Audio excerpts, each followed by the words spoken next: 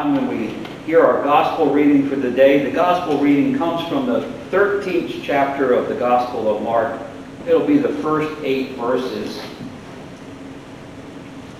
And I just ask that you hear these words of our Lord. As he was coming out of the temple, one of the disciples said to him, "Teacher, look, what wonderful stones and what wonderful buildings." Jesus replied to him, "You see these great buildings? Not one stone will be left on another, which will not be torn down." As he was sitting on the Mount of Olives opposite the temple, Peter and James and John and Andrew asked him privately, "Tell us, when will these things happen? And what will be the sign when all these things are about to be fulfilled?" Jesus began to say to them, "Be careful and see to it that no one misleads you. Many will come in my name, misusing my name, or claiming to be the Messiah, saying, 'I am he,' and will deceive and mislead many. When you hear of wars or rumors of wars, do not be alarmed, frightened, or troubled. These things must take place, but the end is not yet. For nation will rise up against nation, kingdom against kingdom. There will be earthquakes in various places. There will be famines. These things are the beginning of the birth pangs." This is the word of God for the people of God. Thanks be to God. Thanks be to God. Boy, isn't that true today? Isn't that true today? Yes, it is. So let's go back to this first verse when Jesus and the disciples are leaving the temple, and some disciples said, "Look at this! Isn't this grand? Look at the temple walls and the buildings. They're wonderful." And maybe the reason he said that is the temple was being refurbished, shined up, rebuilt. It actually began 15 years before Jesus was born. Herod the Great, he's the one who began to remodel it, rebuild the temple. It had stood for 500 years. It needed a little touching up, some new paint. So it must look marvelous. And this story, we hear it in the Gospel of Matthew and Luke, besides what we read today. And then Jesus tells them, after they say, "Look at this, isn't this grand looking?" He says, "You see these great buildings? Not one stone will be left on another, which will not be torn down." So later, when they're alone, we hear that some of the disciples kind of go up privately to Jesus and say, "Hey," it's like a 2-part question. "When is this going to happen? And what are going to be some signs?" They're curious. They want to know, "Hey, I can't believe you said the temple's going to get torn down." And in that question, and maybe even more with the answer that Jesus gives, not just in the verses we read, but if you continue reading on in the 13th chapter, Jesus is tying together the destruction of the temple, the destruction of Jerusalem with the end times. That could be why they were so curious. They have this deep concern. When is this going to happen? Tell us, when will these things happen? What will be a sign when all these things are about to be fulfilled? And we know from history, it really didn't take that long. They finished building, refurbishing the temple around AD 64. In 70 AD, because of a revolt in the Hebrew people in Jerusalem, the Roman leader at that time came in, destroyed Jerusalem and the temple. It was destroyed completely. The prophecy of Jesus that came true not that many years. We think he died somewhere in the mid-30, 33, 34 AD. They started writing the Gospel of Mark and Luke and Matthew somewhere in the 40 to 45. So these are floating around in the churches, the meetings of these believers. where Jesus is prophesying about the temple being destroyed, and it comes true in many of their lifetimes. So they must have said, wow, this must be the end time. Jesus is coming back. I'm ready. And the truth is, ever since Jesus ascended, that's when I believe the end times began. He rose from the dead, walked the earth for 40 days, and ascended to heaven. The end times began. Into our present time, we've been living in this liminal space. The end times are here, but they're not being fulfilled. And ever since then, every generation we have people say, it's going to happen this date. This is the year. Jesus is coming back. It's going to be the end of the world. Most of us are old enough to know we all thought it was the year 2000. Remember, the world was going to be devastated when we hit the year 2000. Ever since then, people have been looking for the return of Jesus Christ. And that's why I want to spend time on what Jesus said in verse 5. It made it our memory verse for the day. It's short and sweet. Jesus said, be careful and see to it that no one misleads you. The King James and the NIV, they use deceive. Take heed that any man deceives you, or watch out that no one deceives you. Every person who has given a date and time when this is the year Jesus is coming back, guess what? They've all been wrong. We're still here. And we know that because Jesus said later on in the 13th chapter, that verse 26, that when he returns, he's going to return, the Son of Man, Jesus, is going to be returned in the clouds with great power and glory. There's not going to be one person on earth who isn't sure that, hey, I think Jesus is here.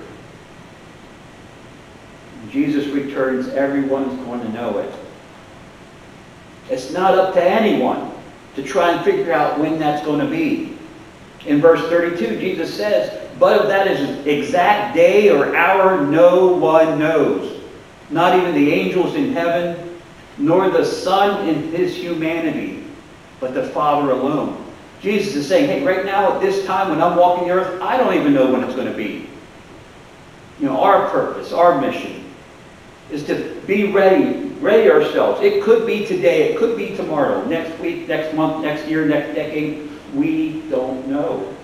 We shouldn't worry about it. The most important thing is, are you ready? Are you ready for when Jesus returns? And for me, the only thing I need, the only thing you need is to be ready, is to have Jesus as your Lord and Savior. Do you accept Jesus as your Lord and Savior? Have you Christ as your Lord and Savior in your life? You know, when we have that, that's what we can lean on no matter what's going on in our lives. The opening hymn we sang, Blessed Assurance. I like to think of my faith as a blessed assurance that no matter what's going on in my life, I have the assurance of my eternal destination with the presence of God. Anyone who has gained that eternal assurance, then we need to move out into the world, out into the people in our lives, to engage them, to encourage them, to equip them so that they too may have that blessed assurance. Anytime I'm talking with people and they say, I'm not sure what God wants me to do, I always say, check out the last words of the Gospel of Matthew in 28, the last words of Jesus. He tells us to go therefore and make disciples, helping people learn of me, believe in me, and obey my words, baptizing them in the name of the Father and of the Son and of the Holy Spirit, teaching them to observe everything I have commanded. We do that so other people can gain the blessed assurance that we have in our lives. And to do that, in my opinion, one of the most important things for Christians to do, to make sure we're doing, is to make sure we're following the actual Jesus, the Jesus that we're shown about in God's Word. When I say Christian education, most people think of Sunday school, Sunday morning, whether it's children or adult. I just think Christian education is an important part of everyone's faith in growing in our knowledge about God, about Jesus, about the Holy Spirit. What are we doing to educate ourselves about Jesus Christ? Jesus says we can remain faithful if we stay prepared. Watch out that no one deceives you. Jesus says that because he's saying that the arguments and the proof that are people going to say, see, this is the proof from people who are deceiving, will be so convincing it's going to be hard not to be led astray. I like how the Message Bible puts that verse. It says, Jesus said, watch out for doomsday deceivers. Many leaders are going to show up with forged identities claiming, I'm the one. They will deceive a lot of people. Jehovah's Witnesses, the Church of Latter-day Saints, also called the Mormons, Seventh-day Adventists, they all align themselves closely to Christianity, but they're all cults. They take some, but they leave out the important thing. Each one's a little different. They have millions of followers. They've been deceived. And the sad part is, many of them know the Bible, God's Word, better than most Christians do. Because they will use certain verses to prove to you. Last week we recited the Apostles' Creed, and I always say keep that close by. Anytime you have doubts about what your faith is and what you believe, you can recite that, read that over. That shows we believe in God the Father, creator of heaven and earth. We believe in His Son, Jesus Christ. We believe in the Holy Spirit. That's the Trinity, the triune God that we and all Christian faiths worship. And we're called Christians because our faith is based on Jesus Christ, the Son of God, the second person of the triune God. God, Jesus, came to earth in human form, in full humanity, to pay the price for the sins of the world. He also came to give us an example of how to live. We have the four Gospels giving the story of Jesus' life, death, resurrection, and His teachings.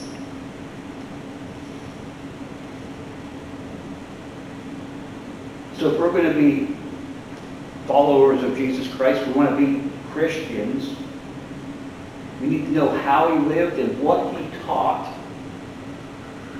And the important reason for that is often people will take Christ and they want to align Jesus with their own belief, their own agenda, if you will. So it makes it easier to agree. Again, they can use a couple verses of Scripture. We want to make sure we're following the actual Jesus and not a false Christ created by someone with an agenda to lead people astray. Be careful to see to it that no one misleads you. And that's only one of several warnings Jesus gives throughout the Gospels. He warns of the wolves in sheep's clothing. So with all this warning us, don't be deceived, how can I tell if I'm following the actual teachings of Jesus? And the first thing I think we should do is prioritize knowing God's Word in our lives for ourselves.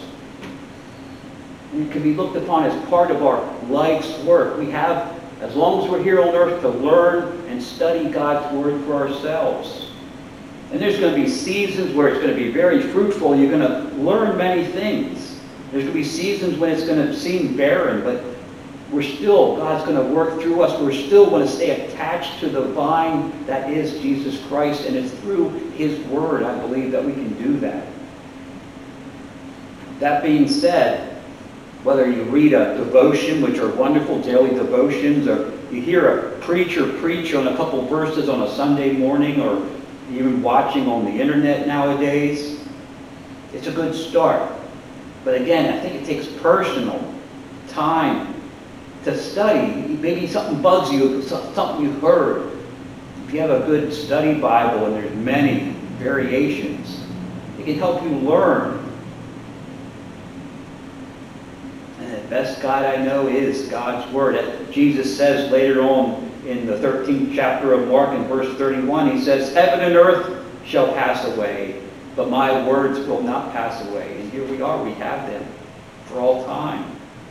We need to know what God's Word says and what it means for our lives if we want it to be our guidebook for our faith and our way we live. Verse 6 said, "Many will come in my name, saying, 'I am he,' and will deceive and mislead many." Now, teaching and preaching God's Word is something I take very seriously.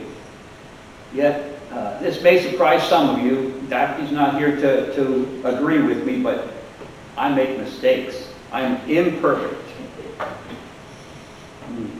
All pastors, all preachers, all teachers, all leaders are imperfect. All men. I believe that most mistakes are honest. You know, we just make a mistake and they're not meant to lead people astray. Yet there are leaders, and Christ tells us there are some who want to purposely mislead you. The prosperity gospel is not a gospel of Jesus Christ. Send your check to me and it will be returned to you within a matter of days. Again, it's taking a few verses to make it fit instead of the whole of God's Word. No one's perfect. We're all imperfect, including the teachers and the leaders. And I've been influenced and mentored by many imperfect men and women of various faiths and denominations. Many, when I talk to people, we call them homebound. I don't like calling that. It's just they aren't coming to Sunday service, especially with what's going on in the pandemic. They aren't able to. But when I talk to many of them, they say, "Yeah, I still have church Sunday. I watch TV. There's this preacher I like." And that's nothing wrong with that, as long as we realize they're not perfect either, because they're still staying in tune. And as I said, God can work through my imperfections, that preacher on TV, his imperfections, and the person who's receiving the Word of God, their imperfections. God can still work through our imperfections. That's the good news. Again, the Apostles' Creed is a great baseline. If we have a question, crack open God's Word, let Pastor know. You know, I've been thinking about this. I love to have talks about different beliefs. You know, we're Methodists. We're United Methodists. We're based on John Wesley and Wesleyan theology. We have the Catholics. We have the Baptists. We have the Protestants. Pentecostals. They're all Christian churches, just different denominations. They hold things like communion and baptism in different ways. No one's wrong and no one's right, because they all agree that God, the Father, the Son, and the Holy Spirit. You know, how close we hold on to those denominational beliefs, that's called a dogma. These denominational beliefs about faith, it's what we believe about faith, it's called a dogma. And that's important, but not to get in the way of our relationship with Jesus Christ. Many years ago, I was flipping through the channels on TV like I do regularly still. And there's a well-known televangelist who I didn't like him very much. He was sitting behind a desk and he said these words that I'll never forget. I probably said this before, but he said, "Don't let your dogma become your idol." It's so true. Don't let your dogma become your idol. You know, Karl Barth, another well-known theologian, he wrote this huge thing called the Church Dogmatics. It's 20-some volumes, but he said the Word of God is above all dogma, as is the heavens are above the earth. Whenever I have a doubt about something I hear, I go to God's Word. When I'm preparing my messages, I'll say, I think I want to say this, and wait a minute, I'm not sure if that's true. I will study. That's part of my job is to study and make sure what I'm saying is true, not just with that verse, but is that what the whole story of God says in this book? There's truths that run through, and the easiest way to tell is God never contradicts God. Never. If you hear something that goes against something that God's Word says about God Himself, it can't be true because God never contradicts God. It seems like a lot to understand, and it is, but that's the good news. We have the rest of our lives. I'm always there to help answer questions. That's why God gives us the rest of our earthly lives to grow in the knowledge of the Father and the Son and the Holy Spirit. And may these words of Christ dwell with you always. Be careful and see to it that no one misleads you. Amen. Amen. Amen.